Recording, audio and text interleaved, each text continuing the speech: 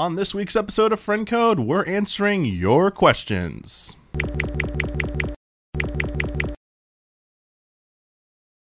Hello everyone, welcome to a new episode of Friend Code. I'm your host, Michael Damiani, and on this week's episode, I'm joined by Bradley Ellis, Achievements. Brandon Jones, Animal Crossing. Animal Crossing. Is that how that works? And achievements. Mm-hmm.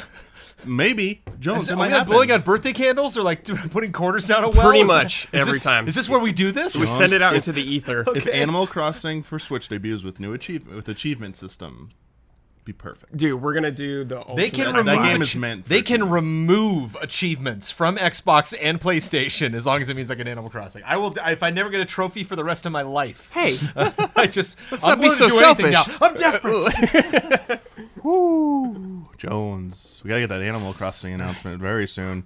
But before we begin with any of your questions this week, I have some corrections due from last episode. I think the last episode got the most submissions. Is it for timeline corrections. questions? Oh, we got some Zelda stuff. Yeah. There's some. Buckle up. So I do want to start with a message, though. This isn't necessarily a correction. Okay. But there were some comments on social media after the last episode.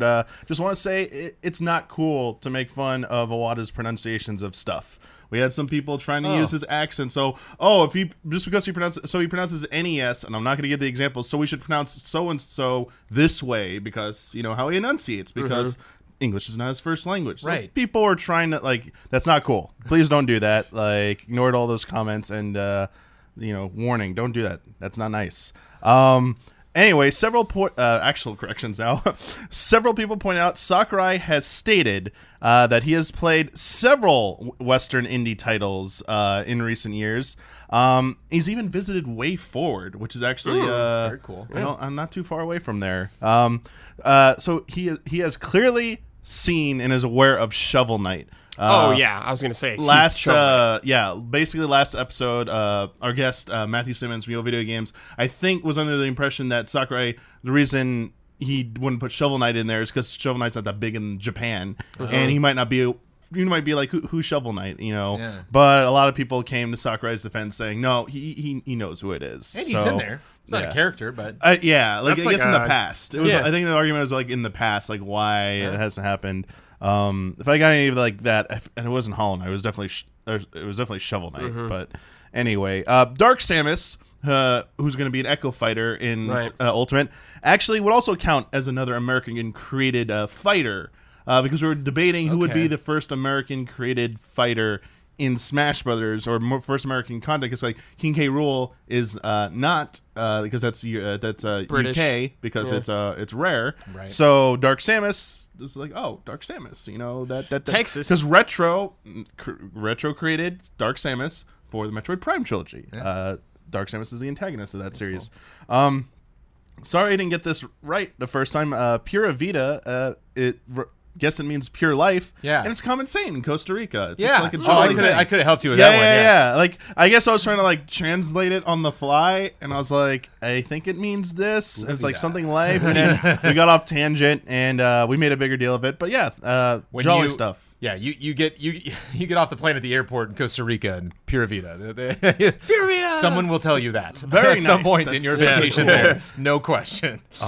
But thank you for that. That was really nice. It's a good slogan. There's definitely a vibe down there. Again, with our guest last time claimed that their crew, Yo Video Games, had not unlocked a stage in Smash Brothers during one of our discussions to make an argument, but several of their crew messaged us and said, actually, they have unlocked the Pac-Land stage. Okay. They're you even played it on one stream together, and you were yelling at them, and I was like, Oh, got him. all right. This one, here you go. corrections. This is the timeline Let's stuff. go. Here we go. Give me it. So, we were talking about some cool tidbits about the Zelda timeline and lore last time, and our guest Matt Simmons presented the Hero Shade from Twilight Princess, the skeleton that teaches Link all the new moves. Presented the character's backstory. He explained what it was, but he presented it as a theory, not that it was conclusive. But that theory has actually been confirmed in Hyrule Historia, and basically it is the spirit of the spirit form of the Hero of Time. It's the spirit form of the Hero of Time, Link from Ocarina of Time, because in the timeline that he's in, the timeline B, the middle one, or the adult Link timeline, or basically it's the one after Link got sent back in time, and they avert the crisis. Ganon never gets a chance to assault Hyrule. So Link does. Okay. So that Link has memories of doing Ocarina of Time and stopping Ganon and saving Hyrule, but he doesn't actually do it in the end of his timeline. Like they stop it, and he doesn't really get credit for it. He doesn't have his adventure, so no one knows he's the hero of time. They just don't know it. So he kind of laments that he's not like this revered hero, but also he didn't hand down his skills to anyone else. So this is him getting a chance now in like spirit form to pass on his knowledge and skills to a new hero. So is Twilight Princess right the next game after Ocarina? So it's Majora's Mask and then Twilight Princess. Okay. And then Four Swords Adventures. Oh. Yeah. Good stuff. Yeah. Cool. Love it. The good stuff. I think this was either me or Simmons or I was the one who presented this. I forget. We probably both did. But I know I've definitely said this before. Yoshiaki Koizumi did not write the story of the Wind Waker, at least as far as I could research it. I've been under this belief for a while, and I thought I read it somewhere. Otherwise, I want to just like toss it out. Maybe it was just like someone who stated it incorrectly that was on a reputable site, and they just didn't have a source, and I just took it as fact. You know, we were all like young once and stuff like that, so didn't do my like due diligence. But I actually want to give credit where credit is due. Mitsuhiro Takano, who I believe is no longer with Nintendo. Their last game they worked on was actually Phantom Hourglass. And then they departed the company. I didn't look like the reasons why or anything like that. And then Hajime Takahashi, who's actually worked with Eiji Aonuma on several of his titles and stuff, and has been working on the series. But I just still want to point out, because I basically said like the Wind Waker is such a great story because Koizumi, who's one of the better writers in this series, like had his hand in it.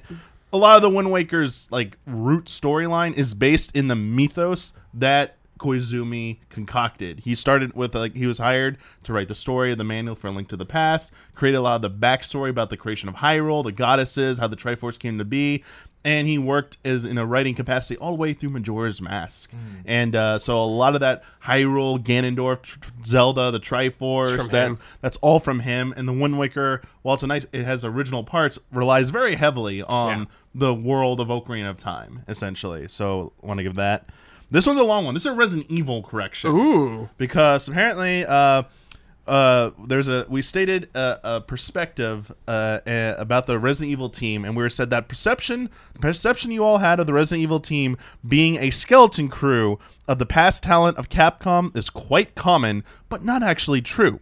Most people get too attached to Shinji Mikami and Kamiya's roles inside the franchise. However, there are still plenty of employees that started with the first Resident Evil title that are still working on the series. As a matter of fact, they are now within high positions inside the Resident Evil team. So first off, Masachika Kawada was known for a long time as the franchise's producer, having his first experience as a stage CG lead designer in the original Resident Evil 1.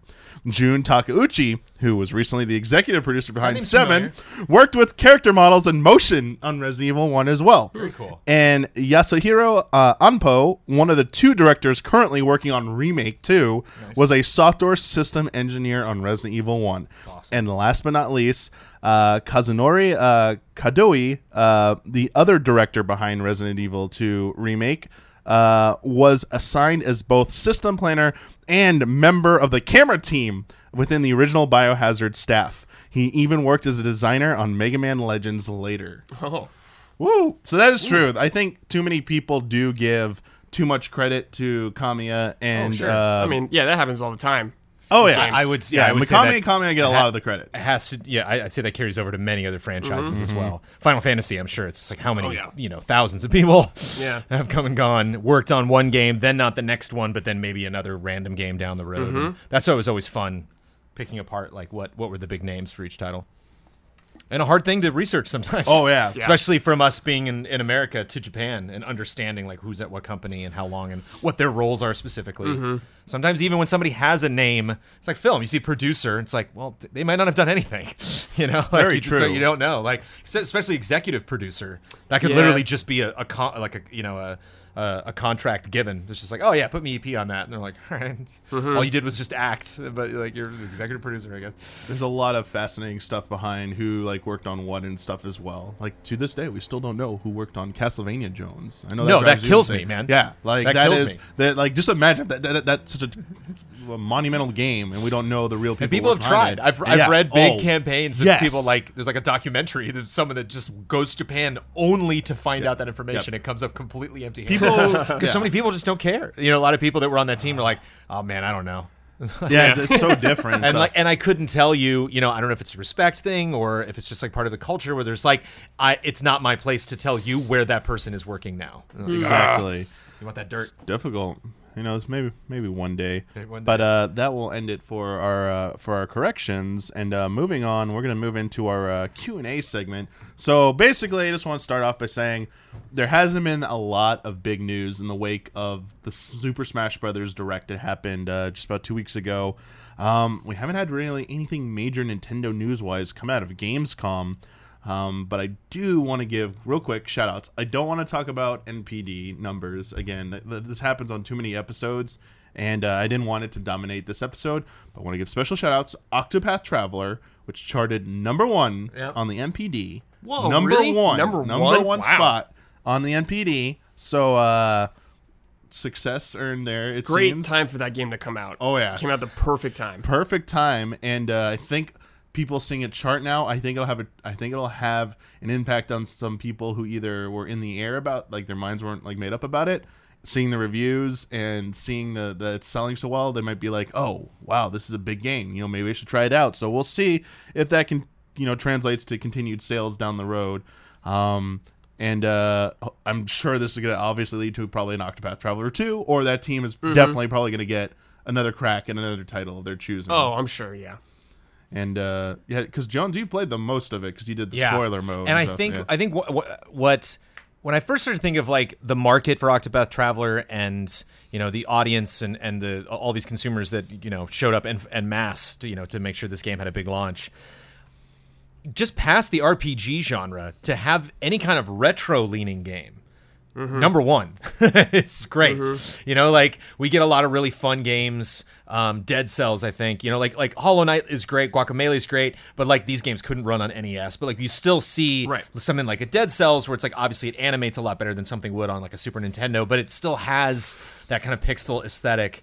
And to see something that is such a loving tribute to that genre, to that time period, do so well, better than anything, is really great. And it's a fascinating thing. I think there's so many ways you can dissect Octopath and its marketing and who it was intended for and who showed up to get it as far as like reasons for its success. I think there's lots of different factors there.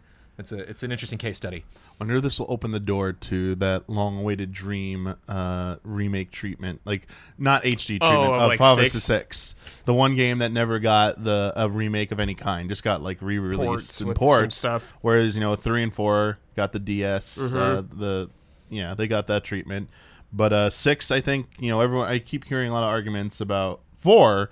Getting the Octopath Traveler visual treatment that 6 remade in the vein of how Octopath Traveler's visuals look. Yeah. And it sounds like people are on board for that. I want to say yes to every project. There's some meeting, it probably already happened, but there's some meeting where they're like, okay, this sold really well, let's not go crazy, but beyond Octopath 2, let's remake every Final Fantasy. What can we do? 1 through 6. I mean, or even like a sequel would be super. Well, I'd almost actually be weighted down for that. I'm kind of worried they might be a little 6 sequel. You mean? Yeah. Jones. No, Jones. Let's not. Don't tell them to make sequels. No, they've all not gone very well. Let's not do that. Yeah, the story was not one of the best things about Octopath at the end of the day. So maybe I'm sorry. But wait, I put it out in the world. Maybe let me get it back. Yeah, that strikes a spear into my heart about some of the. I would love a remake more than anything, but again, it's just I just don't want to be picky at this point. I'm so happy it did so well. That's a good point. I'm so happy Jones. There's more projects in the future. Like I'm down that's for a good point. I'm just happy to be here. But yeah, they should not be forced to do anything they want. They've earned the right, in my eyes, to work on whatever project they want to next, and they should be allowed to do it because they've proven themselves. Yeah. And I'm sure whatever they do next will be just as good, if not better. I also want to get this out of the way. There was a 20-minute indie presentation at the start of the head of Gamescom, and we also just found out today that next Tuesday they are doing basically a Nindies showcase ahead of PAX. Basically, just from now on, the week before PAX West, there's always going to be a Nindies showcase, probably just how it's going to be. So for the purpose of friend code, I'm going to save all indie game discussion until the following episode. I'm just going to roll in both presentations into one just full episode about indies. Clean. So if you ask any questions this week about indie titles for Switch, I'm purposely not taking them this week. Please ask them again on the next friend code, and very likely they will get in. And then what was the last thing I had? I think that was it. So that means I have a couple things to talk about with new releases on Switch. Because I just think it's interesting. You reached out to the rest of the allies who would like to be on this episode of Friend Code, and I offered my services being available here. I'm always down for a podcast because it's my house. But I've been switching it up a lot lately. I just obsessively tried to finish Octopath. I go immediately from Octopath Traveler right into Overcooked. We streamed Overcooked on PS4, but then Amanda wanted to play it, and so we got it again on her Switch, and we've been playing. We're just wrapping it up now, trying to 3-star everything, and then we're going to be playing Monster Hunter Ultimate next week, and I got the code for that, so I got to download and play a bunch of that. I almost bought a game. I ended up not doing it. We'll talk about this later, actually. I'm curious when this is going to go up in relation to our countdown, because I almost bought a Switch game to get footage for our countdown, but then I didn't, because I knew I had it on another console, so I'm like, I don't want to waste money. But, we'll maybe get that. Nice. Get to that in a second. But it is a game I was curious in playing on Switch, just to plant that seed. But another fun game just came out, and this is a smaller game that I don't think a lot of people will be talking about possibly on other Nintendo podcasts. But I don't know if anybody at this desk or in the audience has heard of Castle Storm. It's a game I played on 360 last gen, and it just came out this week. I think we got the code. I don't know. I think it might actually be coming out in a couple days. But I've been playing that really fun tower defense game where you're in a castle and your rooms in the castle help support either specific troops that you have or bonuses that you have. So if your opponent actually destroys your castle, you lose that functionality, the more damage that your castle takes. Okay. And it's a really smart strategy game because it's divided up into 3 things. So one is these projectiles that you can shoot. So you're actually aiming kind of Angry Bird style. You're chucking things over, and some of the cooler items are on cooldown, so you're just constantly throwing things. That's one button. Another button is summoning troops. So you can summon little dudes, bigger guys, mages that'll heal them, or guys on horseback that'll go a lot faster. In some of the missions, you have to send them out into the middle of the field to get a flag and take it back. So you send troops out. There is friendly fire. You can't turn it off. So when you have your projectiles, you're trying to hit the enemy, but not your own dudes. It's a staple of that type of warfare. And then the top button does magical spells and summons yourself onto the battlefield. So you can actively just get in there and jump and slash and knock guys back. So just the juggling, and the missions do a good job of changing up what, sometimes you can't use one thing or there's more emphasis on another. But just random game, totally just in my wheelhouse. So I don't know if that's something that everyone would enjoy. But if you love tactics, if you love tower defense, if you like any game that has a building momentum, kind of Plants vs. Zombies style, that was just kind of a fun experiment in that genre, and just came out on Switch. Or if it hasn't, it'll be within days. All right. Thank you for sharing that, Jones. Good recommendation. Lots of Switch games in my life lately. Yeah, we got our first question. I think this game might interest you as well, Jones. So our first question submitted from Logan: Do you think it's good that developers are porting 5+-year-old games like Saints Row, the first season of The Walking Dead, Skyrim, LA Noire, etc., to the Switch? Should Switch fans be happy with whatever ports they get, or should the focus be on porting more recent games like Doom Eternal, Wolfenstein 2, and Fortnite? As these tend to be more relevant today. Love and respect. Why not both? Yeah, why not both? And just to point out, THQ Nordic did just announce at the beginning of Gamescom that Saints Row the Third would be coming to Switch. Yay! And let's start there. They asked about the Saints Row the Third. Why not the latest Saints Row? Why do you think that is? Top selling Saints Row, probably. Most well received, maybe. Yeah. I highly doubt the other ones wouldn't be able to run on Switch. So I think, for whatever reason, the third stands out in my mind as probably one of the more popular, if not the most popular, of the series. I tell you, I would much rather play a game like Saints Row than something like Wolfenstein on the Switch. Okay. Because Wolfenstein's very difficult.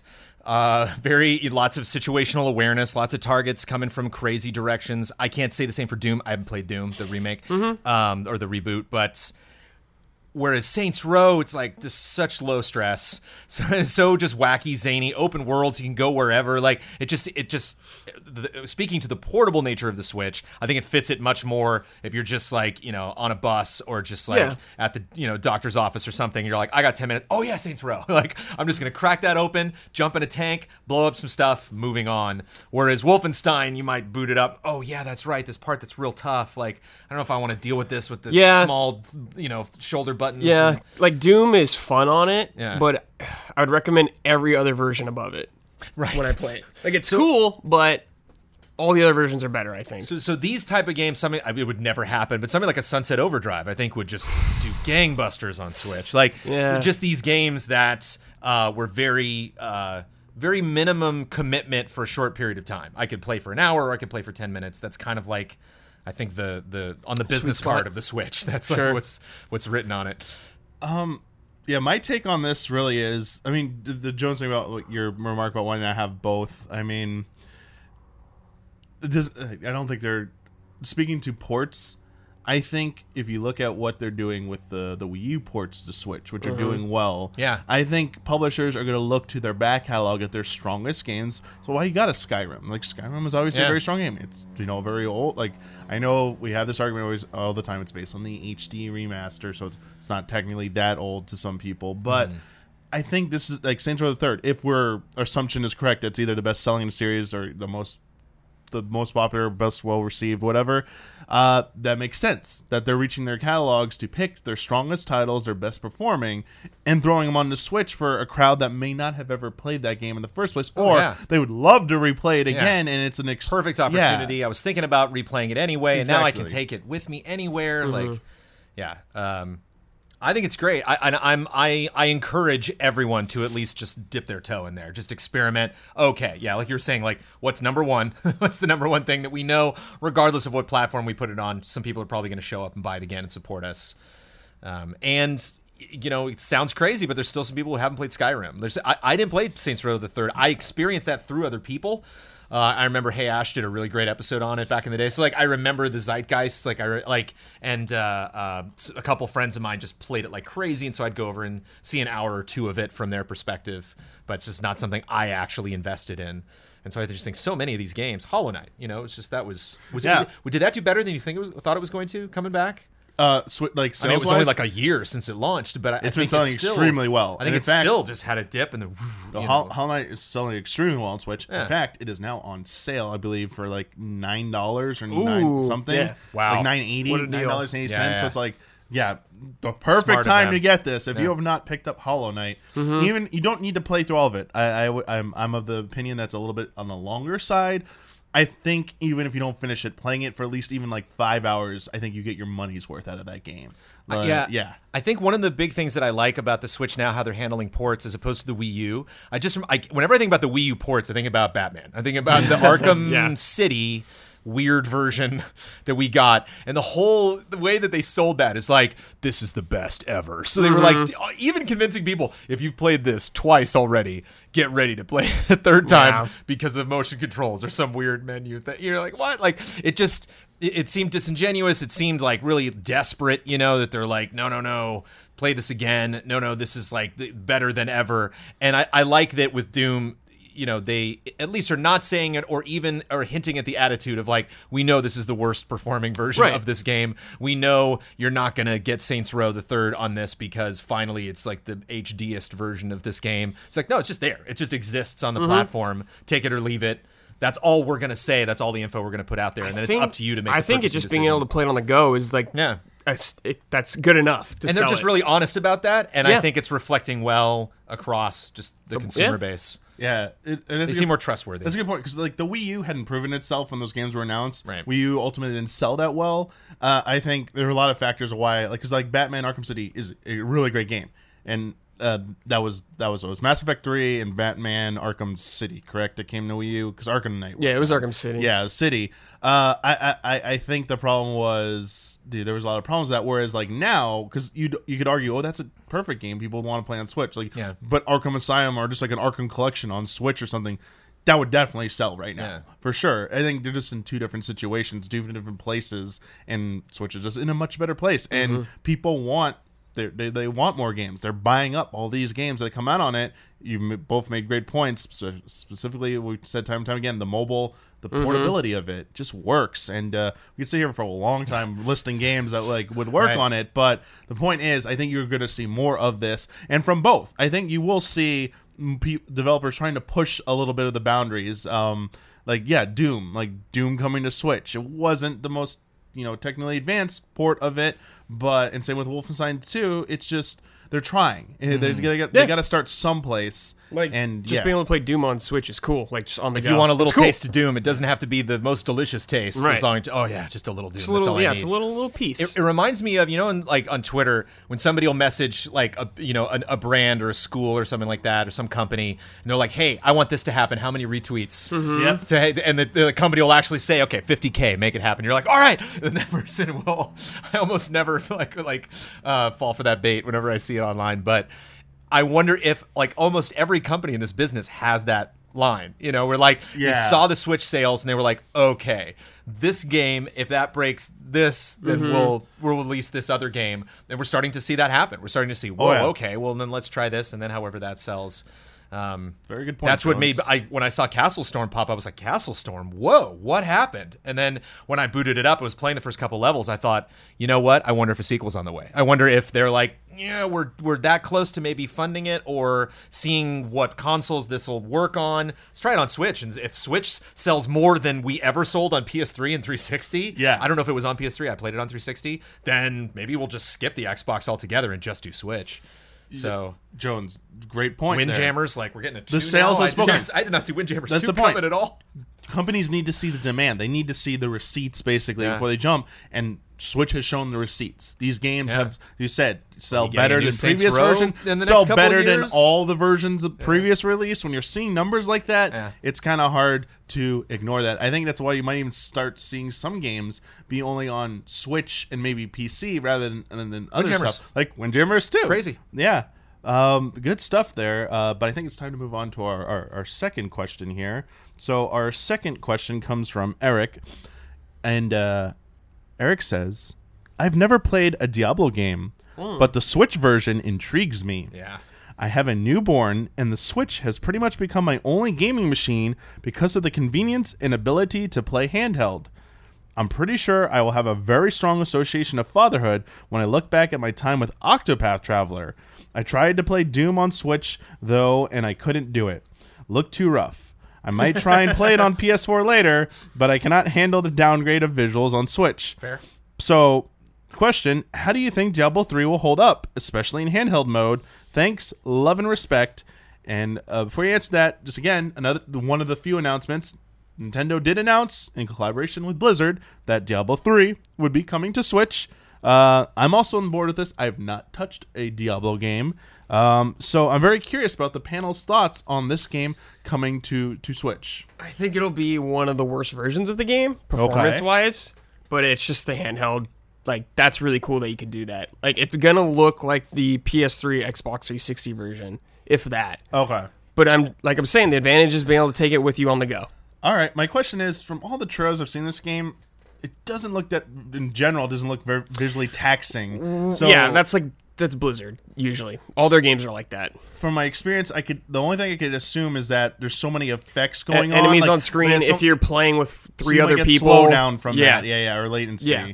But talk about a game you can just play for any amount of time. Diablo for a long time. Just keep stacking 5 minutes on increments onto your play session. It has all the DLC, I think, on it, too. Yeah, I think it comes with everything. It's got the Zelda item. You can put Ganondorf armors in there.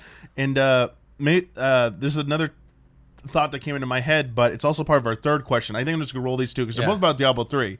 So the one thing I think there's some concern about, which also DRD 7 of 14 ask about, is their biggest issue with Diablo 3 has always been local multiplayer. While it's fun, as soon as players need to go through their loot, it becomes a real pain. Only one player can manage their inventory at a time, and the other 3 players are forced to do nothing because the menu takes over the whole screen. I couldn't finish the game with my brother since we were consistently having to spend 10 to 15 minutes per each player going over stuff, leaving 30 to 45 minutes waiting for the other to go through loot, weapons, armor. It was a real mess, and they never fixed. I can't imagine the Switch version is going to be the version to fix this huge flaw, but I'd love to see them try. So that's a good point. Talk about multiplayer in this game. Do you think it's going to work well? Specifically, and local multiplayer with a Switch or multiple Switches, like screen, so you don't it's really cool. So hopefully it's like PC, because PC you can just kind of do whatever you wanted. At the time, like when you're playing, you have your own screen, obviously, so you can look at your menu and people could be doing whatever. So hopefully Switch does that if you're playing on separate things. It's funny, like there are games where I myself try to keep it in focus. Like I know it's like, here's a game where it's like, man, I'm probably not going to play it, but I really, really should. Mass Effect, it's like, I never played that. Sure. But so nobody's been like harassing me about Mass Effect. That's just always my own brain that tries to categorize that. That's a franchise I should really spend some time with in the future. Then there's other games where like they just keep coming back to me. And like Diablo 3 has knocked on my door like 500 times. Like, and I've played it before. I played it on PC and I played it on PS4. And so like I just dabbled in it, but I could see the deep end. Like, oh no, what if I like really, really, really commit to this? And I just think of how many times a friend picked it up and like messaged me, hey, Diablo 3 is pretty good. Are you playing this? I'm like, nah, I did for a bit, but I'm not. Ian, I remember, just got like crazy into it. Necromancer was like the new class that they had so many different coming out on other systems. And like, this might be the final straw. Like now it's on Switch. Now it's portable. It's right there. You can be watching a movie and cutting the podcast and playing a game all at the same time. Just do it, Jones. We'll see. I'm really curious to maybe try this out finally, but this will be the thing that also gets me to jump into Diablo.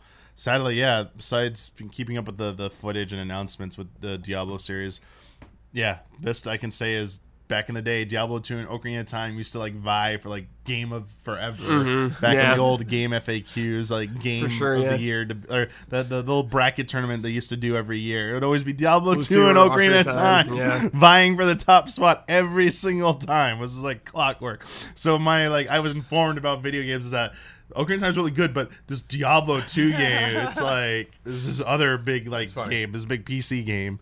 Also, not to read too much into it, but we were talking about anytime we see something come on Switch, is that indicative of something else that's happening somewhere? Oh, yeah. Windjammers to Windjammers 2. This last kind of hurrah for Diablo 3 is this. Is this Blizzard prepping the Nintendo audience for this franchise in general? Massive theory that's like taking clues. They argue there have been clues dropped over the last few announcements from Blizzard. They all contain a nugget. And when you piece them together, it's all pointing towards Diablo 4 at BlizzCon. Wow. They're just there's this faction of Blizzard fans just convinced it is happening. If it's not there, people are going to be pissed. They will riot. Get it? Yeah. Let's move on. They will riot laughter from now on. All right. Whoops. I didn't do that right. Sorry, one sec. This new system here. Actually, I did do it right. I'm just not used to it. Next question, though, comes from Megan. Major momentum drop there. Could you feel it? I know. Botch. Can we cut that? Can we turn it off? Fourth question from Megan. Hello, panel. Much to everyone's surprise, Windjammers 2 was announced for the Switch. I've never thought I see this in a million years. What do you guys think about this news? How did this even happen? I'd love to hear your thoughts and feelings on this fresh to death announcement. That's the wording. Fresh to death. And yes, as we mentioned, Windjammers 2 recently announced. And what do you think about this? Sweet. It's great.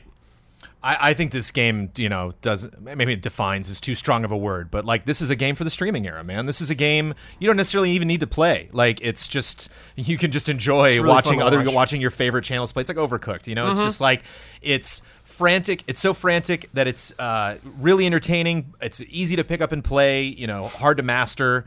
And I think it's something that anyone can really just get their fingers on and understand.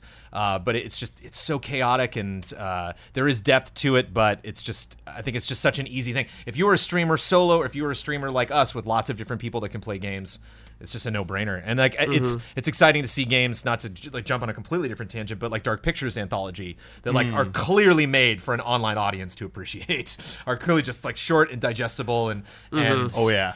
So it's not a surprise to me that Windjammers has found success and that is going to get to a sequel 40 years later, but makes me wonder like what other gems are still out there, what other crazy online Power Stone-y type of games are still just waiting to have that resurgence. You already said it. It's Power Stone. Yeah, man. It's Power Stone. Dude, Power Stone 3 exclusively on Switch, you know? Oh, man. Wow. I think that'd be huge. Yeah, I think that'd be awesome. massive. It's just a question of if you have enough people that work in a company that has the money to do it and they're willing to invest the time. But I just think something that is so over the top and crazy and not presenting itself in a real serious tone, or something that I think something like a Dead Cells or like these or Salt and Sanctuary is now on Switch. Like these games do well, but at the same time, the level of challenge I think might be turning people off.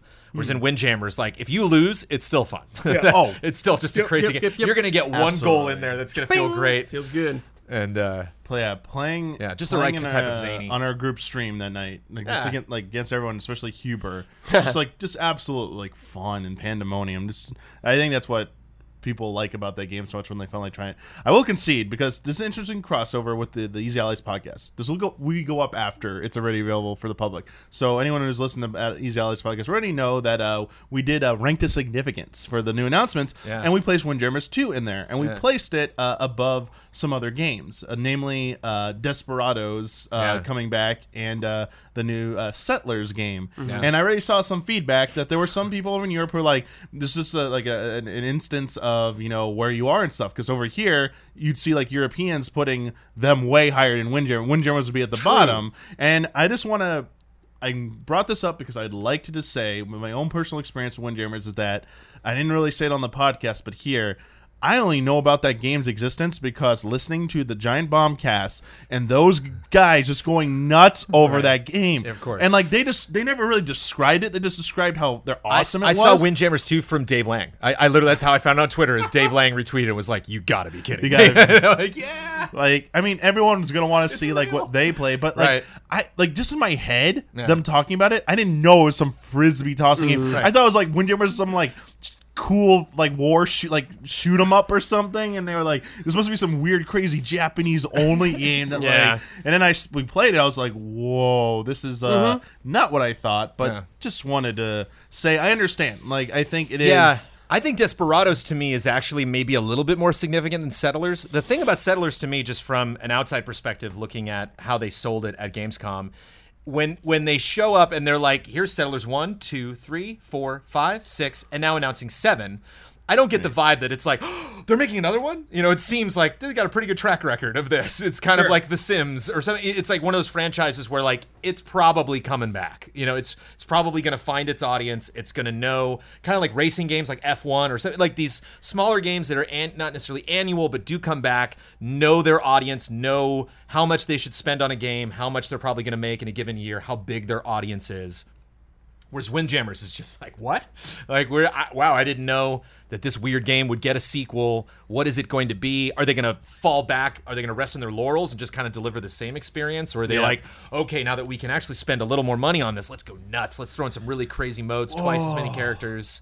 So I think that's why it's just so unusual. And just the vibe. I mean, a guy doing like Dragon Ball and throwing it's hard not to crack up at that, and for that not to be a spectacle at a show like this.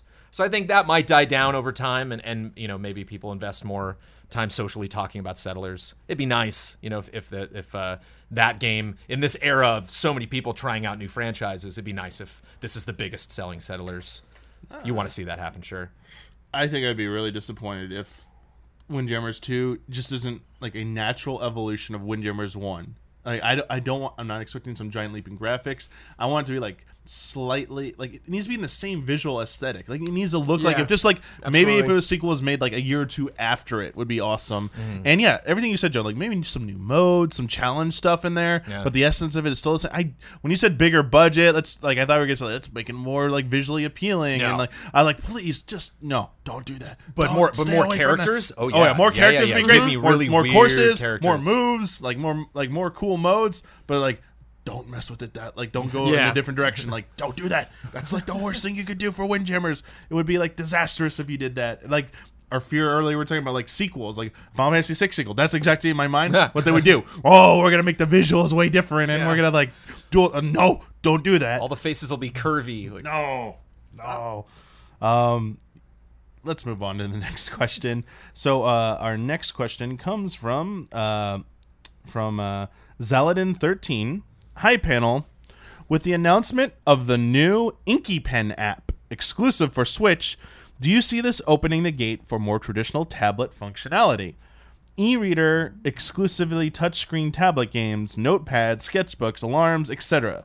Love you guys. EZA is like a family away from home during the long 12-hour shifts at the paper mill. Nice. Very nice. Thank you. And if you don't know... Feels good to fill that role in your life. Oh, yes. Thank you. Inky Pen is a comic book app. So it lets you look. It's like a tablet e-reader, like comic book e-reader, essentially. You can it's sort the pages, zoom in, all the stuff you think about, like Comixology, whatever it's called. I think is like a sort of similar one. I didn't do too much research into. I watched the video announcement. I was like, oh, I get it. I didn't look too much into the app itself, like what extra features it has. But that's a good question. Basically, Nintendo released a short video about this. So, do you expect Nintendo to try and go with some of these more unique tablet functionality applications? And as I said, I'm just going to say that's great, but I'm still always going to ask, where's Netflix? But that's my joke. I'll tell you what. Was it 2006 the DS came out? DS? Yeah. No, Nintendo DS came out in 2004. 2004? Oh, sorry. 2004 or 5. PSP was like right around that time, too. But like 2005 was Mario Kart DS comes out, and they give me a Nintendo screen with a stylus, and I'm like, oh, Mario Paint. Here we go. Yeah. They're bringing back Mario Paint. I can't wait. And then, like, nope. Like 3DS, I was like, oh, all right, okay. Yeah. 3DS is also selling a lot. People are really buying into the system. Here we go, Mario Paint. Doesn't happen. Wii U comes out. We get like our little tablet with I'm like, this is so perfect. Here we go, Mario Paint. Bring it back. Give me a music editor and let me. They didn't. Nope. They didn't. What? They gave you the drawing application stuff on there. Like, close that door. They even brought like Flipnote Studio. Mario Paint on Switch. Like they had Flipnote Studio for a while, and then they like ditched that ultimately. And then real quick, I did a fact check for us to make sure, because we're a Nintendo podcast, we can't get this wrong. The Nintendo DS did release in North America on November 21st, 2004. I was like, it's 2004 because Online and Mario Kart DS came out a year later in fall of 2005, and everyone that's when I feel like it took off. Because I remember playing in high school. And Animal Crossing. Oh, that was the first Animal Crossing game I touched. Was that one actually? As far as Nintendo support with this, I think they're experimenting right now. They're dipping their toes in to see how it goes, and I think depending how it goes, they'll either go in more or they'll just leave. Yeah, I do think, Brad, that I think they're looking for more interesting hooks than just what you can find anywhere else. That's Nintendo. They always do that. I think that's what they're looking for, and that's something that you can't get on like the same experience on a PS4 or Xbox One is being able to read the comics on your Switch handheld mode, swiping and like looking at it like that. You can turn it vertically, probably do all that. Earlier, Jones, we confirmed that DS did come out in 2004. Oh, excellent! And Animal Crossing DS the year later with Online was my first Animal Crossing. It's a good one. Good one. Very good one to start on. Yeah, you're right, Brad. I think you'll see more of this stuff. Just always. I know I bring it up all the time. Just Netflix one day. Just one day. Be nice. I'm really surprised that's not on there. Just one day. But at the same time, I'm not. Yeah.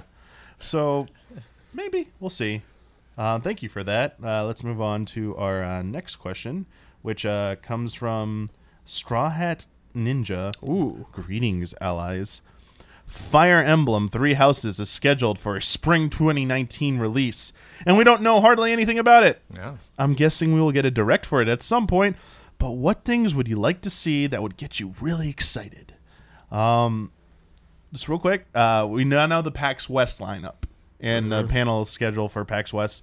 No Fire Emblem. So that we've gone with Gamescom, we've gone with this. Nintendo does not go to Tokyo Game Show. They were having a presence there in a first official capacity, but they're not showing off their own games. It's more for third party relations at Tokyo Game Show this year. Sorry, right. But beyond that, it's like Paris Games Week and then maybe a Direct at some point. But yeah, none of that. I will admit, it's a bit concerning that we're this far and we don't have any more details. I mean, spring though? Yeah, spring. I mean, they got till like May. Time. Maybe. I mean, it's Nintendo. They do like to show stuff off, but like I do have like a tiny bit, like I'd say like 15 to 20% concern that it's not going to hit that window right now is where I'm at. But yeah, before I share my thoughts, like what would you like to hear or see about this or actually get you excited if you're not already? They already did it. They put it on a home console that I could play. I didn't want to play on a DS. Ooh, okay. That's a good start. Because I don't know anything about these games. Oh, I've yeah, never really played one of these before. Me neither. My comments on this are, probably next to nil as far as the worth is concerned to our audience. Man, I really hope this is a good one then. So I don't know. Yeah, what's holding us back, Brad? What would it take? I guess I'm telling you, man, it was being on handheld, and it'd be really interesting if that became, because I'm certain Smash Brothers is going to take us over when that Pokemon game comes out. Not Let's Go, but the 2019 one. I'm sure that's one that is going to sweep up a lot of us. If there was just kind of some big multi-ally effort to get really involved in that Fire Emblem, its timing too is when it comes out. Of course, it has to be a convenient time. I'm hoping it's not that huge like Q1. Like I do hope it comes out between January and March because all those big games that everyone has like a list of people reviewing for it. Easy Allies. It's like, well, let's drop that Fire Emblem in there, and then that's one I could put my name by right there. Thank you very much. It was like I like to get one of those. But yeah, I guess before I give any of my thoughts, I'm kind of curious. I mean, Brad, you kind of said that you really haven't jumped into the series. I've played a little bit of the GameCube one. Okay, just a little bit. What about you, Jones? Has there been any like specific reason why you haven't really got into it, or it's just kind of a tactics thing. If there's a tactics series that doesn't necessarily, that is unique to itself. Like there are games that have copied the Fire Emblem model, and I'm sure they weren't the first to do that. I do not, don't quote me on that because I haven't done my Fire Emblem history. But I think Fire Emblem is its own type of tactics game, and it just seems like something that it would take me a while to get good at. I'm not hungry for role-playing experiences or big dramatic multi-hour storylines. That's why I'd gravitate something more like to something more like Octopath that I'm familiar with this format. It takes me much less time to get familiar with the battle system, whereas in this, like, it's just like, oh yeah, that's right. Bows beat, staffs beat, okay, right. I would just be very bad at going into it, and I wouldn't necessarily want it, to have some kind of really over elaborate tutorial system that would piss off long-standing fans. Or like, I don't need this, I wouldn't want it. I wouldn't want it to have to dumb down its experience for a player like me to then get accustomed to it. But what I did like about this was, as someone who hasn't played a lot of Fire Emblem, when we were talking at E3 about what all the new modes and functionality that they were adding, looked like there was a lot more seamless transitions between things, and just the style I think was very surprising for some, and so that excites me. So I think just stay the course. Like at some point, same thing with Yakuza. Like, sorry Yakuza that I have not put enough time into it as I probably should have, but you're not doing anything wrong. Keep doing what you're doing, and it's my bad. It's my fault. There's only so many games. And one of these days, I will. You'll break me, and I'll jump in. I feel like for those people who might not have not gotten into Fire Emblem yet, and one of the things I think that Heroes doesn't do the best job of, the mobile game. Fire Emblem Heroes gets you used to the very core essence of Fire Emblem. It's a grid tactics game. You move around. It does teach you the basics, but I've always preached that if you want more, this is just scratching the surface of what Fire Emblem offers. You're missing out on a lot here. And you mentioned the story, and I will say that the story is a big time investment. These games are big time investments. They're very long games, but the story is usually, from the ones I like, the GameCube and the Wii one, my two favorite ones, they're actually two parts of a whole game, is it's told like novel style, essentially. It's like a long, drawn-out novel. You get all these character perspectives. You have very lengthy conversations between... I get a strong sense of permanence. Characters die, they're dead. People can have children. You then play as them in the game and moving forward. it just I think so that kind of investment's attractive. Yeah, I think they complement each other very well. Like the tactic style fights, they can last a very long time. But as you said, Jones, you were worried about like maybe like tutorials, stuff like that. Most of the games have optional tutorials. Like if you know like the basics, like skip, I know how to play Fire Emblem, skip me over this. But I don't think it's too complicated to learn the basics. There's a triangle system about like there's sword users, axe users, and lance users at their essence, and it's basically SAL, sword beats axe, axe beats lance. Rock, paper, scissors. Yeah, it's rock paper scissors. Okay, cool. But there's like you said, bow and arrow. Where's bow and arrow fit? But like bow and arrow is like, oh, they're ranged. Like you're just in range, you'll take damage. But flying stuff, oh, you're flying, you get shot. But range. But as you play the game, I think no matter what, this is a game you just have to jump in there and start playing and be okay with losing, because I think that's one of the reasons it's so addictive. Is you'll like think you've thought everything, and then that one thing, that one enemy you weren't paying attention on. I would really recommend, until you're very familiar and like maybe in a second playthrough, or you played a few games, don't turn on all the crazy options like see the range of this. Like you can if you want, you process it, but I think just having the basic information fed to you and then learning, oh, I'm going to advance, I can go this far on my turn, and it's like woo, you just get like just obliterated by all this stuff. It's like it's teaching you learn it, and it's fun. I think it's fun to learn. I think it's another reason why I haven't played as many RTS games as I probably wanted to or been curious about in the past, is that I just get emotionally destroyed by games. So they're like, you failed 30 minutes ago, you just don't know it yet. And you're like, and like you finally see, the difficulty coming at you, and you realize like, oh, okay. I should have known that was coming to kind of, get my troops over there, build up momentum so that I could deal with that challenge. And it's when it's too late, you're like, oh god. So that is I gotta go back an hour now to like redo that part. But good counterpoint, Jones. That is one of the things I think that you can tell if this game might not be for you, is if you do not have the time investment. Even one chapter, one mission, even if you skip the story and just go to the mission, you might get 30 minutes into the fight and think you're near the end, and you screw up something and it's game over. And there aren't some of them, the newer ones have offered like you can save in the middle of the fight and come back to it. Oh, okay. They really don't want you to do that though. The core essence is you fail, you're going back to the start of that fight. And that could be a multi-hour prospect if you fail like 2 or 3 times, like while trying to learn it. So I understand not everyone has time for these games, but if you do, but they can be played one chapter at a time. I feel like you don't have to sit down and I need 8 or 10 hours. If you have like 2 or 3 hours, you can probably take on one chapter, one mission at a time, and they're long. They will last you a long time, so they're pretty good, you know. Value investments. Played the Valkyria demo, got excited about that. So same thing. Maybe tactics games like this. Maybe I'm gonna start dabbling in a little bit more. I think it'd be fun. Yeah, Valkyria, same thing. I think they try and like they do the action spin on it to make it a little bit more like moment to moment, more entertaining, and a little bit of a rush to put on top of the more methodical, strategic edge of their old fashioned tactics grid based games. But I'm a little just naturally. Starting from scratch, I'm a little more attracted to the fantasy aesthetic of Fire Emblem more than the World War I aesthetic of something like Valkyria. Jones, my dream. I don't know if you remember my Smash Brothers. Love all the Fire Emblem characters. Don't know who any of them are. But I just love they just look cool. Love their style. Love their moves. I like and stuff. That, Jones. That's great. My dream, Jones, is to have a Fire Emblem game made in the Valkyria engine, play like Valkyria Chronicles. Oh, okay. One day, I just want that. Oh, sure. But like that applies to the question. Like that would be my dream. I'd love to see that, but I don't think we're gonna get that. So I would settle for this upcoming Fire Emblem 3 Houses to be more cut from the same cloth of the GameCube and Wii One, Path of Radiance, Radiant Dawn.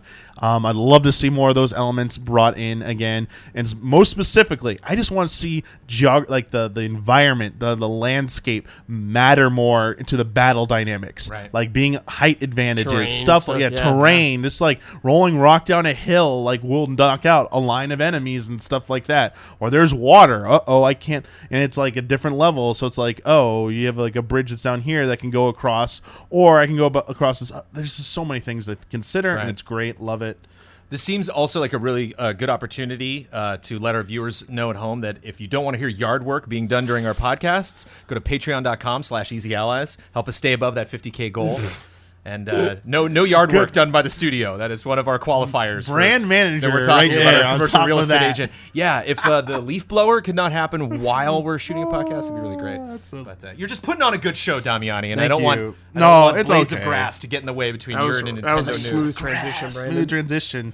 That means let's move on to our next question, and it comes from Tyler. Hey, allies, what do you think Nintendo should do with Mario Kart in the future? Do you think whatever they're doing now? Oh do you think they should release Mario Kart 9 on the Switch when Mario Kart 8 Deluxe is already the second best-selling game on the system? Dude, don't eat it. Deluxe was recently updated for Labo controls, and they said more updates were coming, but whatever that means, whether it's more tracks or characters, is uncertain. So, do you think Nintendo adds to Deluxe, makes 9, or neither? Also, where do you think Mario Kart goes in the next game when it eventually happens? 8 introduced anti-gravity, so what wrinkle do you think they added to the gameplay? What wrinkle do you think they should add to the gameplay in the next iteration?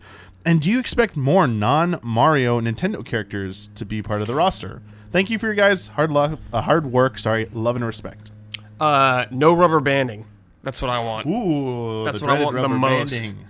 I want kind of so like how like Smash is selling the turn this on and off modes Yeah, a lot. like, You can just turn off if you're rubber a banding. good driver and you're great with items, I think you should be rewarded instead of necessarily some dude just rubber banding behind you all the time.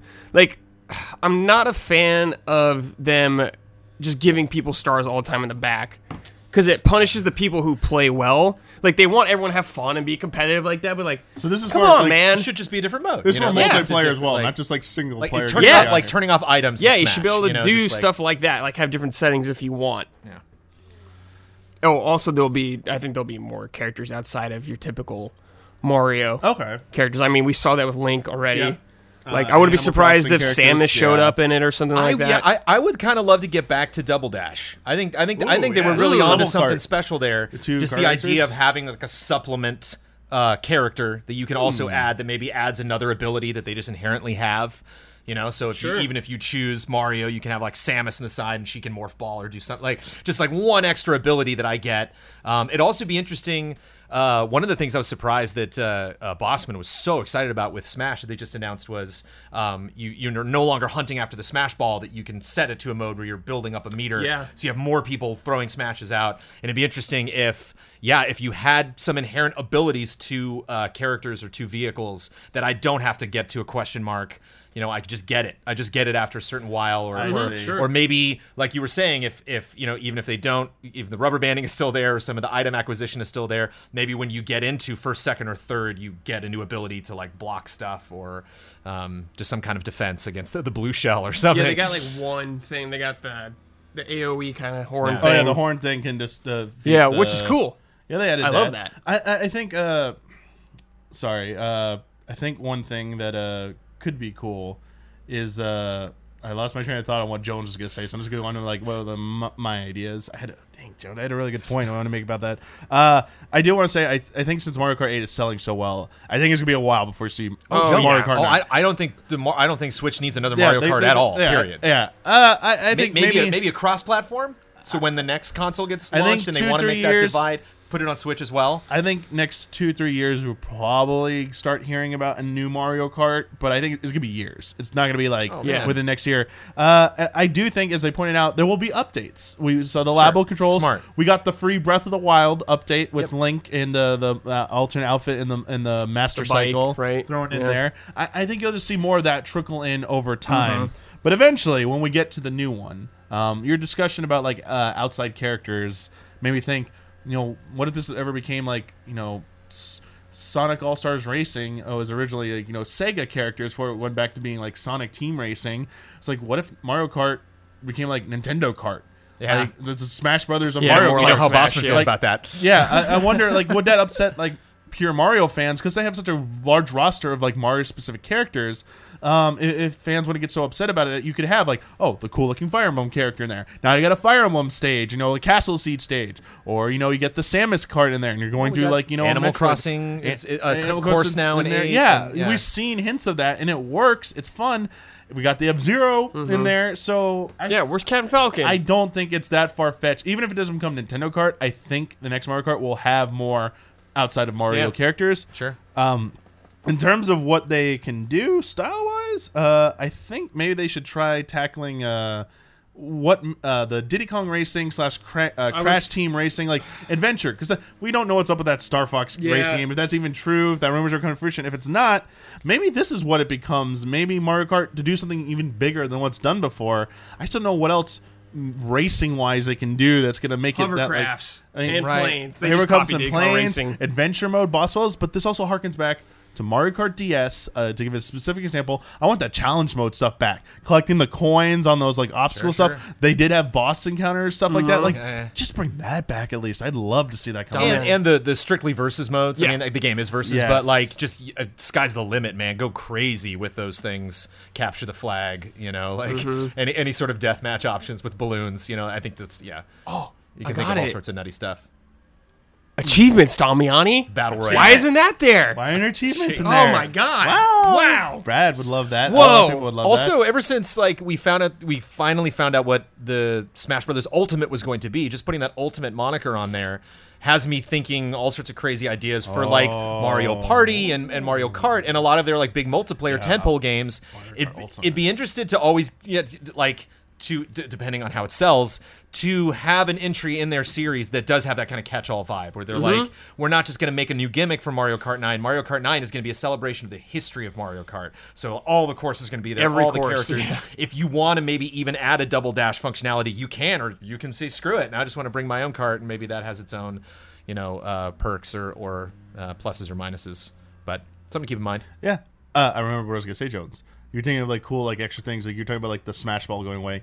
To reward players in Mario Kart, I think that they have the drift mechanic, which you power up the boost essentially. Yeah. I think if you do that should slowly charge up a meter, and then when it builds up, you can just initiate like basically like with the gold boost. mushroom, like a long burst, like it's just like F-Zero style. Like we hit that turbo button, you just go like fast for a while and it just like drains your meter or something like that. Yeah. I think that'd be like pretty cool to like reward you because you get hit by something, you burn that. See you later, or you just Or once it hits 100%, that opens an ability that spends the whole thing at once, and you can maybe like you have they can open up the super moves essentially. Yeah, like here comes a barrage, a blue shell, and like a star person's like, nope, here's my like reality stone. They all become harmless. Like all these things sound like good ideas, but then when you think when they're in the hands of Damiani, all of a sudden it becomes a real bad idea. You're like, yes, as long as we can again turn that off. Yeah. Let's move on to our Patreon.com/UCAllies 50K goals. Yeah, 50K. Just throwing that out there. 50K coming up soon. Make it happen. Next question, though. Just think how many leaves are going to be gone when you walk back to the car, though. It's going to be so pristine out there. It's going to be nice. Yeah, it's going to be like night and day. It'll be very nice. Sam has a question for us. When do you think the eShop will stop? When will the eShop stop having a Switch tax for new indie games? Iconoclast just came out on Switch and cost £17.99 pounds. Less than a week later, I found it on PlayStation Network for £7.99 pounds. And this includes trophies, a PS3, and PS Vita copy. I would have bought it on Switch if it launched the same day as PS4, though, but it didn't. I find myself just waiting until the Switch version comes out and then buying it on another platform, and it's a shame. So I know they spoke specifically about indies, but this goes beyond indies. Like Nintendo prices their games where they want. Another one like Donkey Kong Country Tropical Freeze got a lot of flack about that. So like it said, like the Switch, this is the Nintendo tax. So when do you think Nintendo will ever stop doing the Nintendo tax? My guess is never. Yeah, when they stop selling. Yeah, sorry. But case in point, this game that I wanted to buy without spoiling the countdown, and I was like, you know what? Maybe I should get that on Switch. And I went to go check it out, $59.99. I was like, no, I can't do it. Yeah. For this game.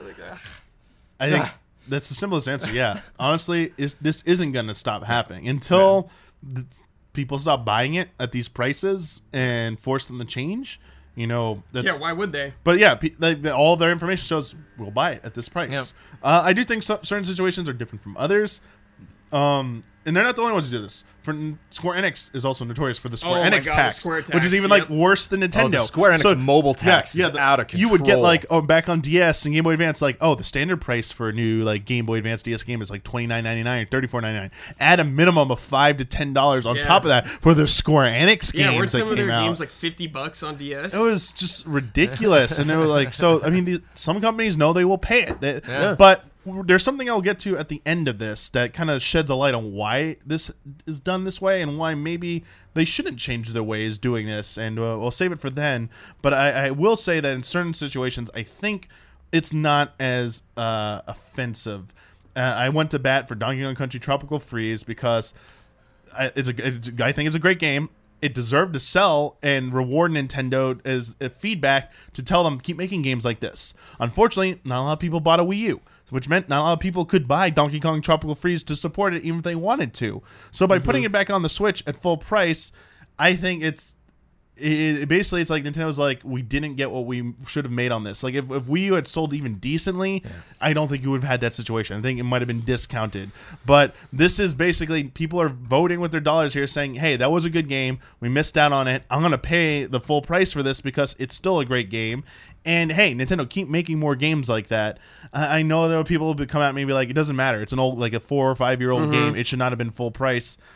You know what? On some level, sure. It should have been $49.99 or $39.99. Right. But the fact is, it deserved to sell well because it not selling well could inadvertently be taken as this game. We shouldn't make more games like this, or you know, lump it in with the Wii U failure. Thankfully, Nintendo's smart enough and didn't come to that conclusion like some people might have. But yeah, I mean, they've been doing this. I remember Twilight Princess was $60 like forever, like 5 years after that game came out, still $60. Even like it was basically how Nintendo works. It's like their players' choice games come out, their versions of that, and that's when their Nintendo Selects now, and they become discounted and stuff. Like they celebrate achieving a milestone, sold 1 million or 5 million, whatever it is. Otherwise, they don't. And now it's like, hey, it's we met our sales expectations. Great. Now we're going to reward you by discounting it. I mean, what they we'll get to do though is there's the coins that you can earn on the eShop. Yes, we have their online service coming out, which will have question mark perks. Might learn the lesson from Xbox and Sony giving out free games and other functionality. So there might be just some kind of rewards for investing in that service right out of the gate. So I imagine that's kind of Nintendo trying to dull the edge, the sharpness of like when you see that price tag and just like, oh god, oh yeah. I just think Nintendo's like, the people who sell burgers at E3. You're just like, man, $20 for a cheeseburger?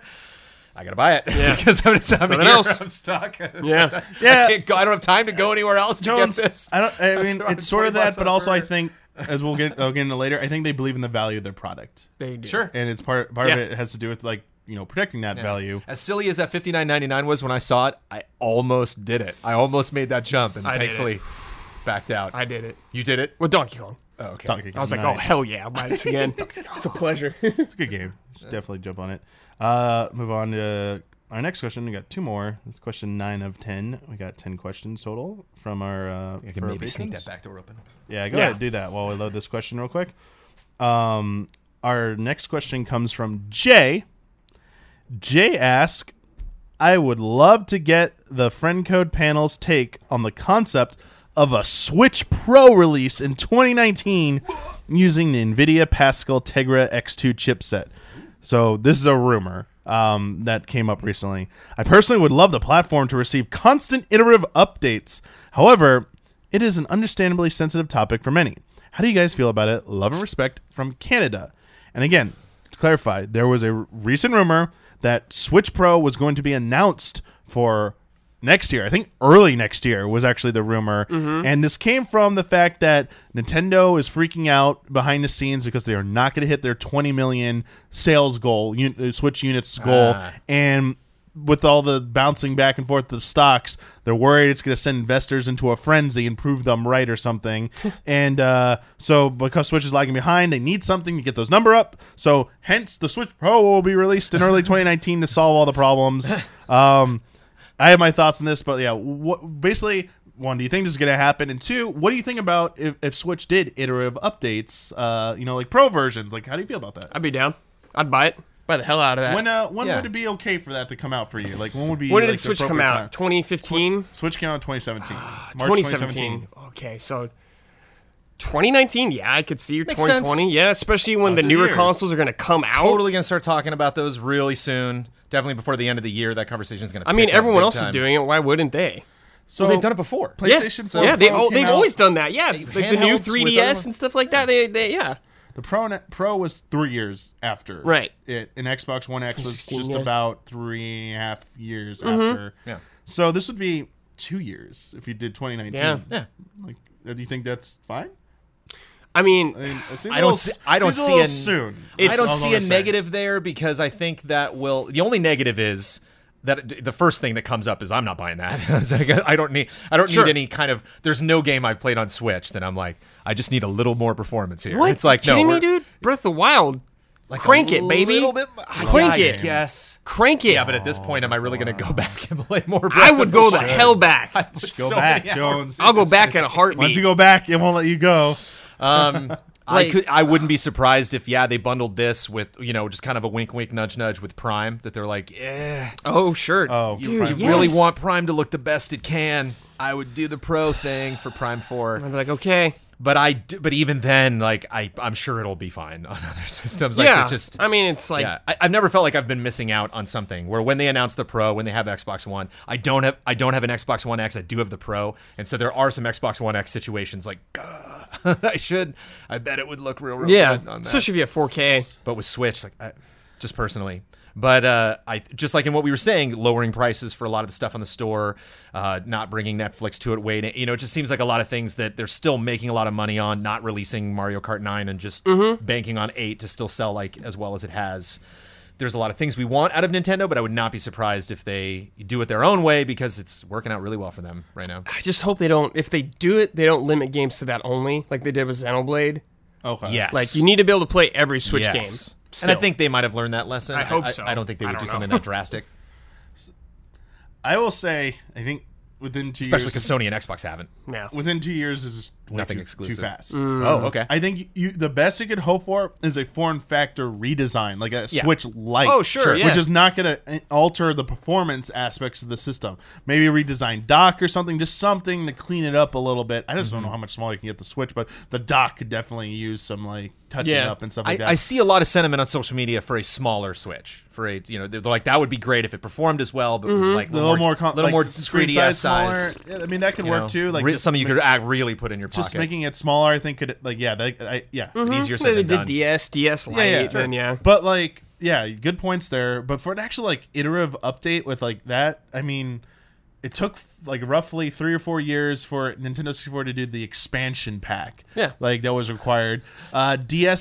DSi was the first one that could run like very few specific games only on DSi. Came out years after the original DS, and then you had new 3DS, a new 3DS XL, which was backwards compatible with everything, but it ran things better. Xenoblade Chronicles on 3DS. But that also came out way I after. just, Like, I think it it's seems just soon, but more. It's more common now. I think It's a new era. Nintendo Down takes about 3 to 4 years at least before they try out anything anymore. like that. Yeah, they don't. Not It doesn't anymore. mean they have to continue I doing don't that. think new they- I don't think they.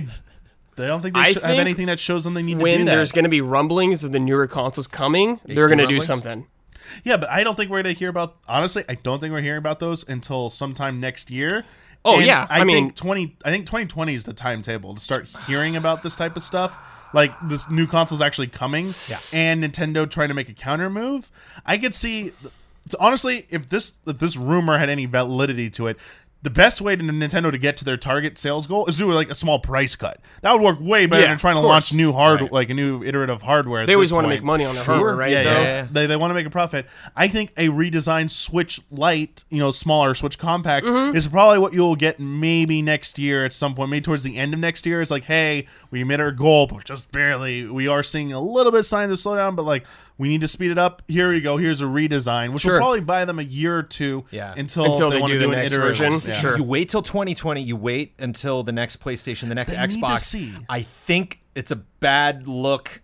are not necessarily that attractive to be like, no, don't buy a PS5, buy a Switch, because this new version performs so well. Like that doesn't add up for me. I don't think that's something they can really like convince consumers of. But they're not going to launch. I don't think they're going to launch a brand new, like a Switch 2. If it's an iterative Switch, I think they can get that out as on the same time frame as a brand new PlayStation and a brand new. If they announce it, get out a little bit before. If you get it out ahead, when everyone's just crazy, I think they and can that react a little release date faster. for PS5 is so far off, and then Nintendo's like, new Switch. I don't think they need to announce I'm hungry that for new that Switch performance right away, now. though. I'm hungry for just a new device. I got the money. I want to spend it on something, and I never got a Switch. Okay, now's the time. I think they wait till PS5 and Xbox One are formally announced, like they're reveal events. Yes. Then Nintendo sees what they got. Like, all right, guess what? You know what? We got the Switch 1.4, whatever they call it. That's also coming out, and it's gonna be like 1 month before all of them or something. Because they can do that. I think if a new updated version of Switch Pro launches along the same time as Xbox 2 and PS5, if they even launch within 2 or 3 months of each other, that's just that is not going to work in Nintendo's favor. Nintendo's not going to be the one in that time period that we're all talking about. Right. So as long as they're not trying to make a brand new Switch, I just think they'll be fine. They have a smaller window of time that they can make things happen. I think that's correct. They're just going to do an iterative update, but I think by sometime in 2010 we will start hearing concrete rumors. Right. Like legitimate sources are putting out, hey, we've heard about a Switch Pro or something like that. For sure. This is why I like your podcast, Damiani, because if this was like a Bossman hosted thing, there'd be bets. We'd be yelling at each other. He'd really try to divide us. That's with what our takes on this. But whereas we're just really welcome to all options. Like at this point, you both could be right. Nintendo can do whatever the heck it wants. Next year at E3, guess what? Coming next spring, spring 2020, we're announcing it at E3 2019, a new revised Switch Plus that will have a new chip in it, will be more powerful. All future games will still run on the old Switch, but if you want that, you want the power boost, you got to get on there. But sorry, not all future games. It might even be like, hey, certain games might only run on. They did that with 3DS. Certain games might only run. They're the one I think that's been only one that's done it of Xbox and PlayStation. They've both, Sony and Microsoft, I believe, have mandated that their games got to run on both. I think so, but Nintendo has been like, yo, Majora's Mask on the 3D, Xenoblade Chronicles, that it's not running on your regular 3DS. Good luck with that. It's just like you got to have that. They did with DSi with certain games that are DSi. Nintendo's not afraid to do that. Maybe that's what gets some of the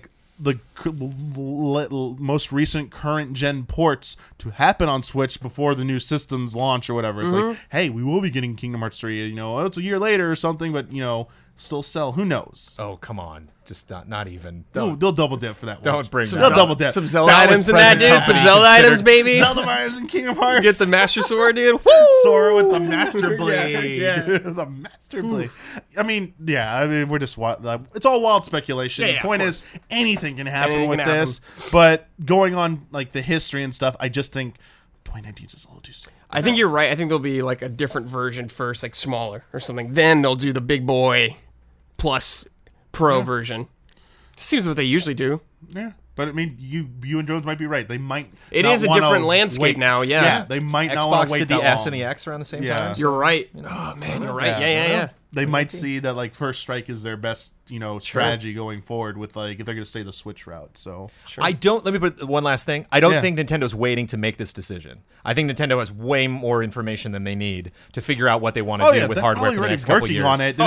They just need to know when to pull the trigger. Whatever plans they have, I think they're laid out. I think it's in concrete at this point. I hope so. I definitely hope so. Let's move on to our final question, which is coming to us from Samuel. Hi, allies. This is right up both your alleys. Oh. With Simon and Richter Belmont joining Smash, I've noticed a renewed interest in Castlevania. Do you think this can be a start of a comeback for the series?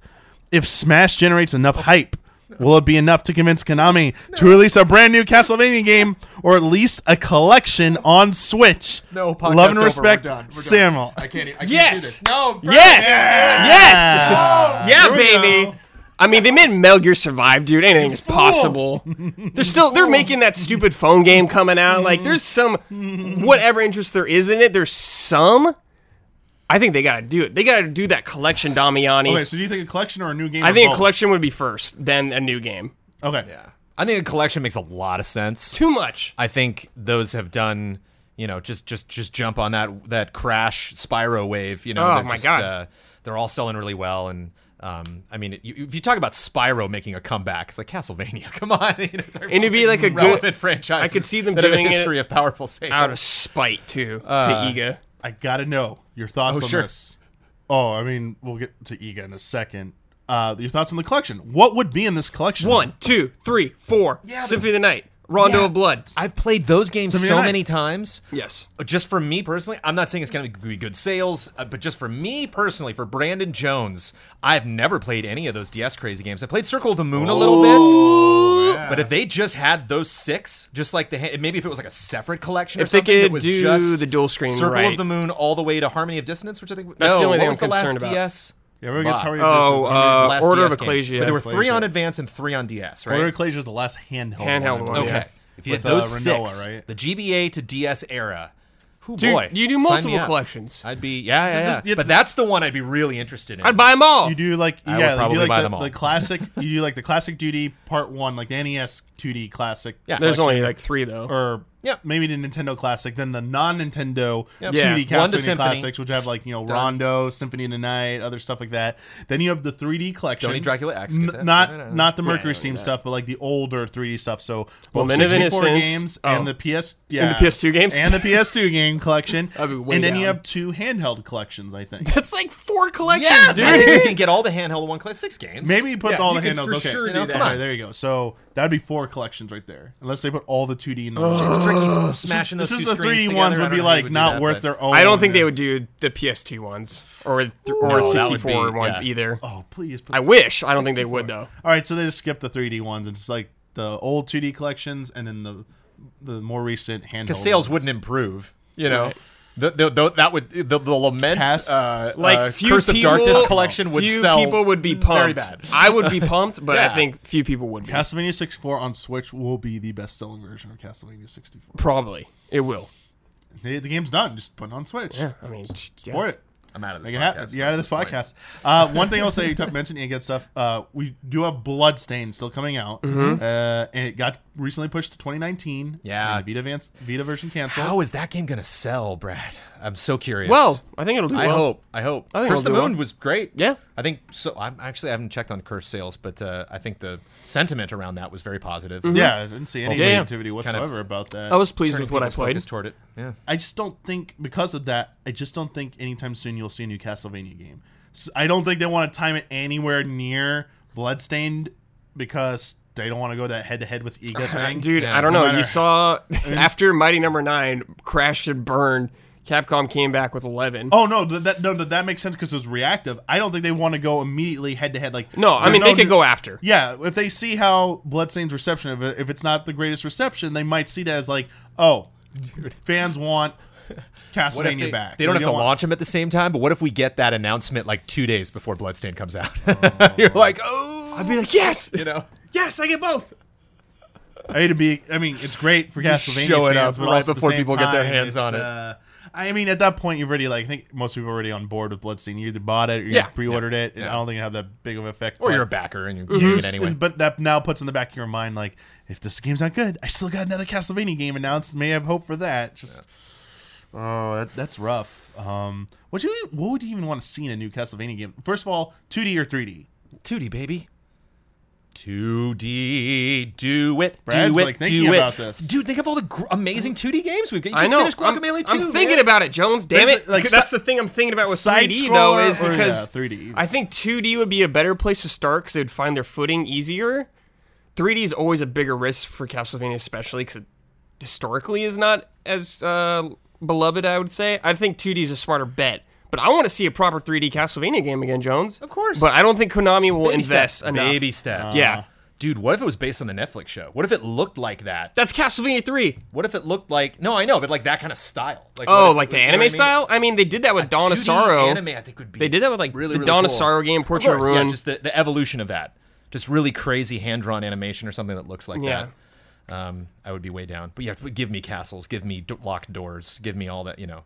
items I gotta find. I mean, to me that's the series at its best. 4 is my favorite, but Symphony is just no question the best Castlevania. I want it to translate as closely as possible to what's her name? Something Kojima. Her art that she's done. She did like all like the Symphony of the Night designs. When you see like their actual character art, like Lament of Innocence, I want them to look as close to that as possible. But I think that's highly unlikely. Yeah. Just like one day. Just give the game to Vanillaware. Just give it to them. They'll make it. Just give it to them. Yeah. Okay. They can make awesome 2D games. I believe it. They have great art. I just don't think Konami's going to do that. No, they won't. I just don't think. No! I'm going to believe, dude, that it's going to happen, man. Castlevania's going to come back in a way we actually want. Not like your phone game that we're getting again or whatever. I think you would have to get Huber on board. I don't know if you have the magic within you to make it happen. I think you need some. I can get Huber on board. Yeah, real easy. Real easy. Get got Huber that to guy. predict it. Huber's already on board, and get I Huber to start tweeting, and then maybe. Let's go. Let's go.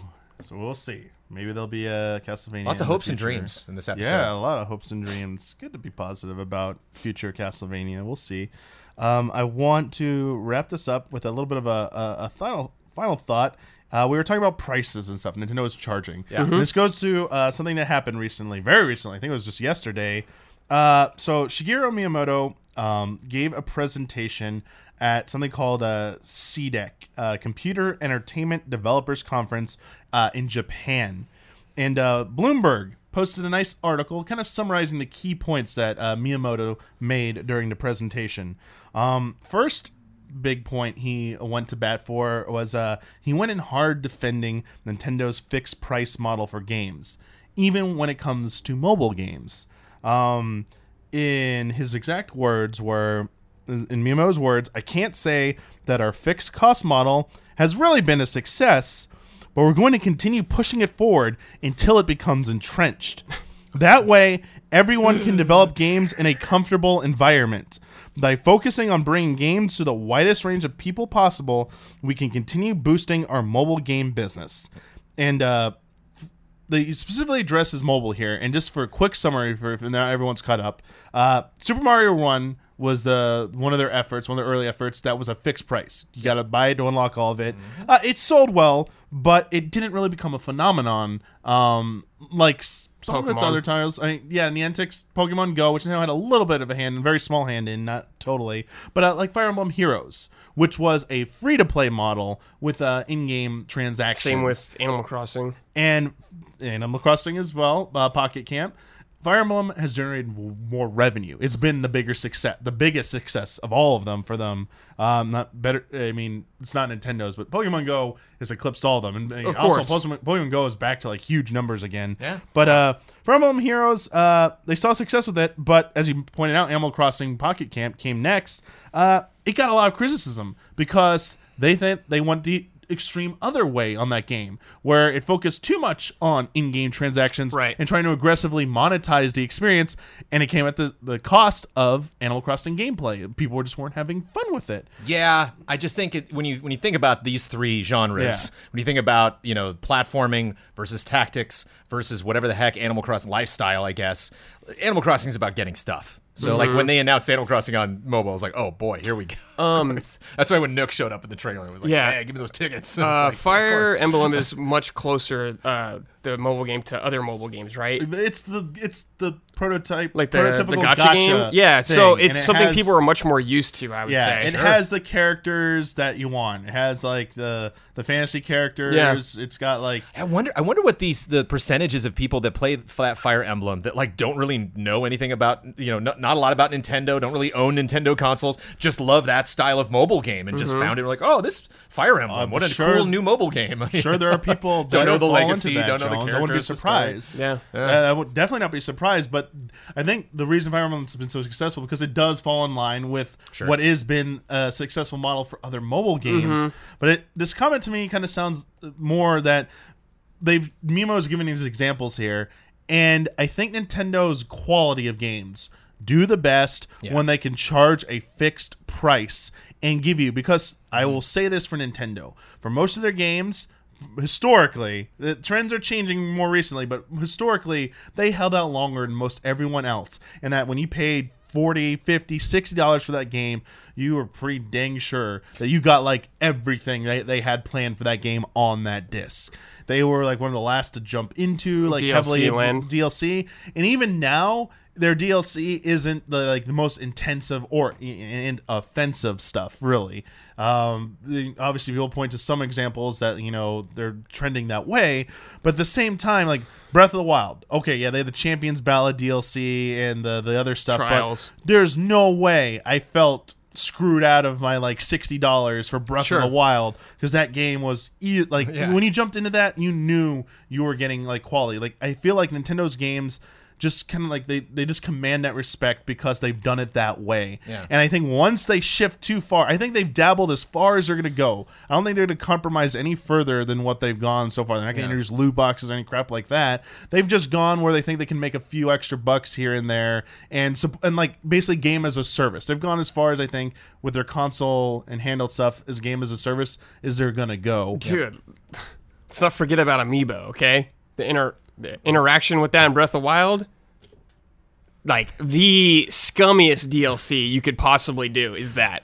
Cosmetic. Straight up. I mean, not all of it's cosmetic. Technically, some of it does affect the gameplay as well. But that is probably the worst example. I would always say like you actually get a physical figurine, so you're actually getting that's something cool. with it.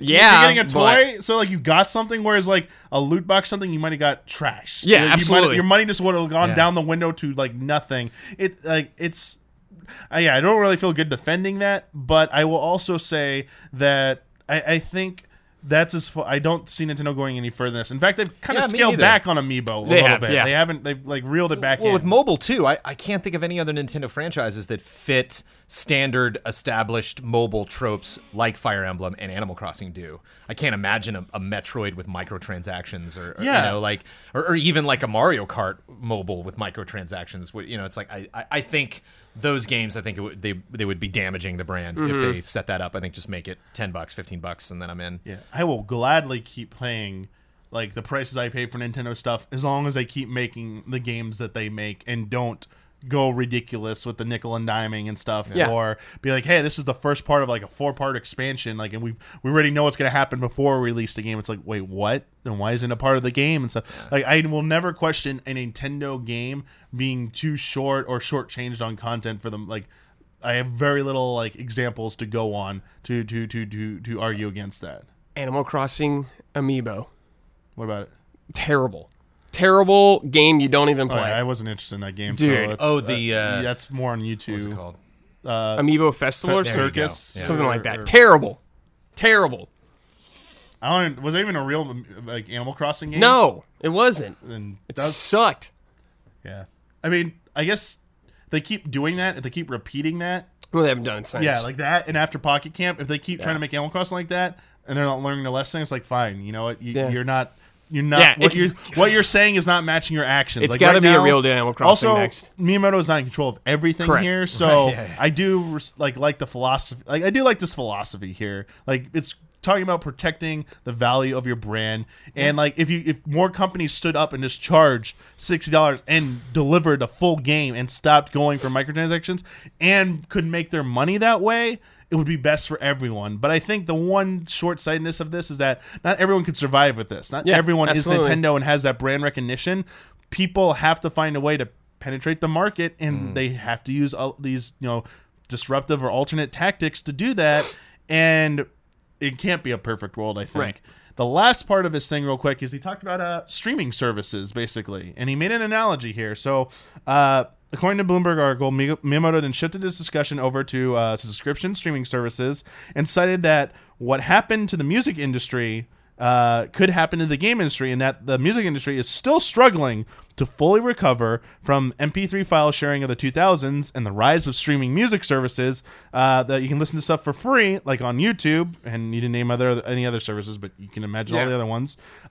He said subscription-style services should play a bigger role in games, but said that the key is to develop a culture of paying for good software.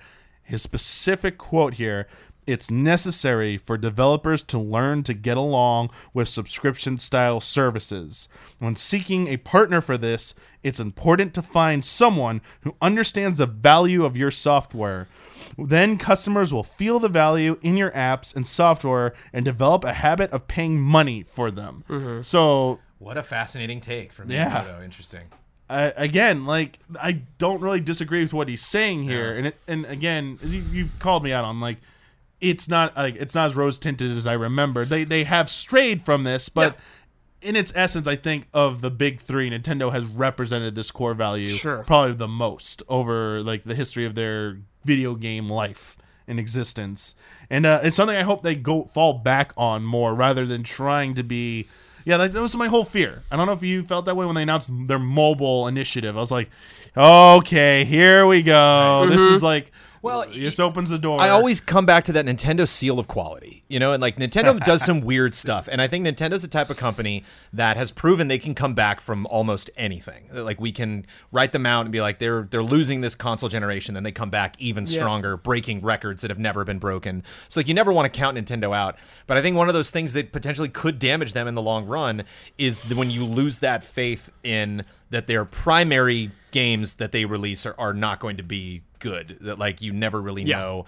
Like who knows if this? I never want to think that a Donkey Kong or Zelda or Mario's is. It might not be what you want, but you can clearly tell a giant Skyward Sword might not be your favorite, but like a lot of people did put a lot of blood, sweat, and tears into that game, and it is a remarkable game compared to a lot of AAA action adventure games.